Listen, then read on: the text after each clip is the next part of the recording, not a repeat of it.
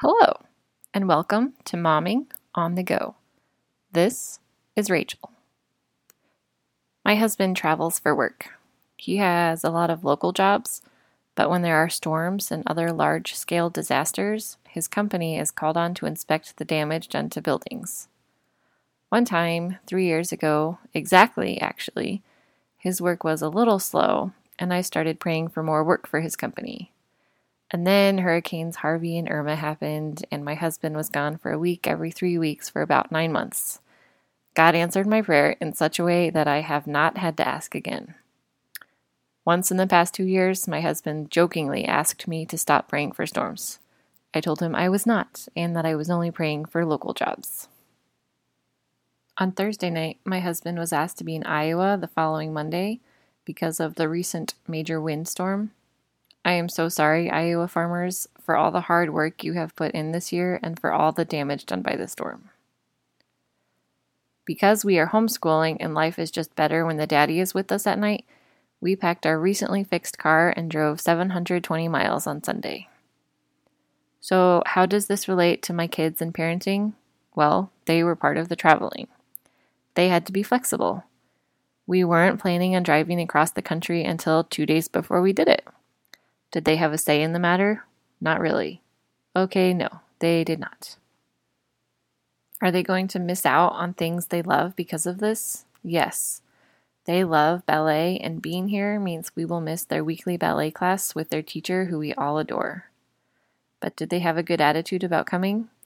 They did. They are good sports and game for adventures.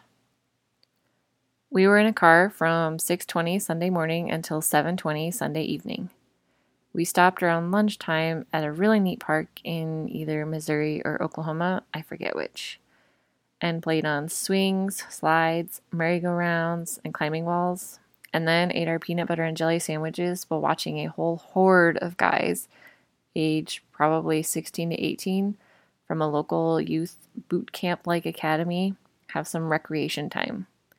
All 3 of my kids were fascinated watching the goings-on. At this park, we also discovered that one child had a fairly noticeable tear in her shorts in the wrong place, and the other daughter's flip-flop broke beyond repair, but no tears were shed and life continued. All 3 of my kids did well overall. That does not mean there were no tears or struggles. Oren combined tears with the new word, out, as he struggled against his car seat, but it did not result in the desired freedom while we were en route. There were books read, Mad Lib played, an audiobook listened to, pictures colored, semi-trucks signaled for honks, construction vehicles and camels sighted, and lots of animal crackers and sunflower seeds consumed. Yes, we do our trips without the aid of technology for our children. We are teaching them to observe the world outside of us as we drive, which reminds me, we also played I Spy. And the older that Oren gets, the easier it is to travel with him, and I am so very thankful. For the first year or so of his life, he could barely handle a 15-minute car ride without screaming.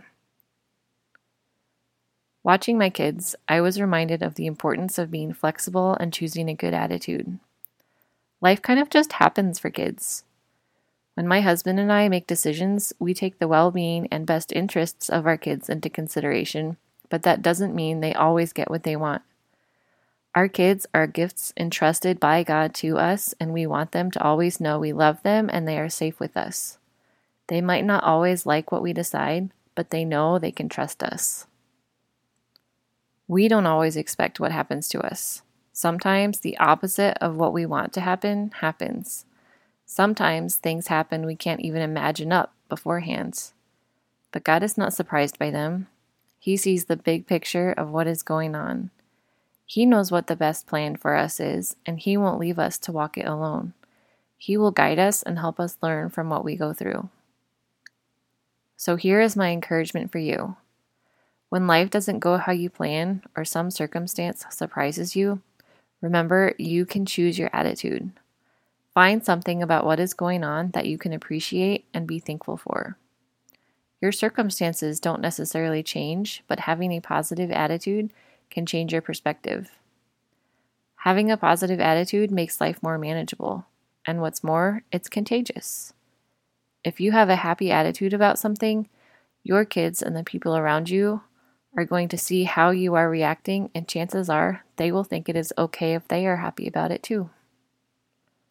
As it says in Proverbs 17:22, and this is from the Message, a cheerful disposition is good for your health. Gloom and doom leave you bone tired.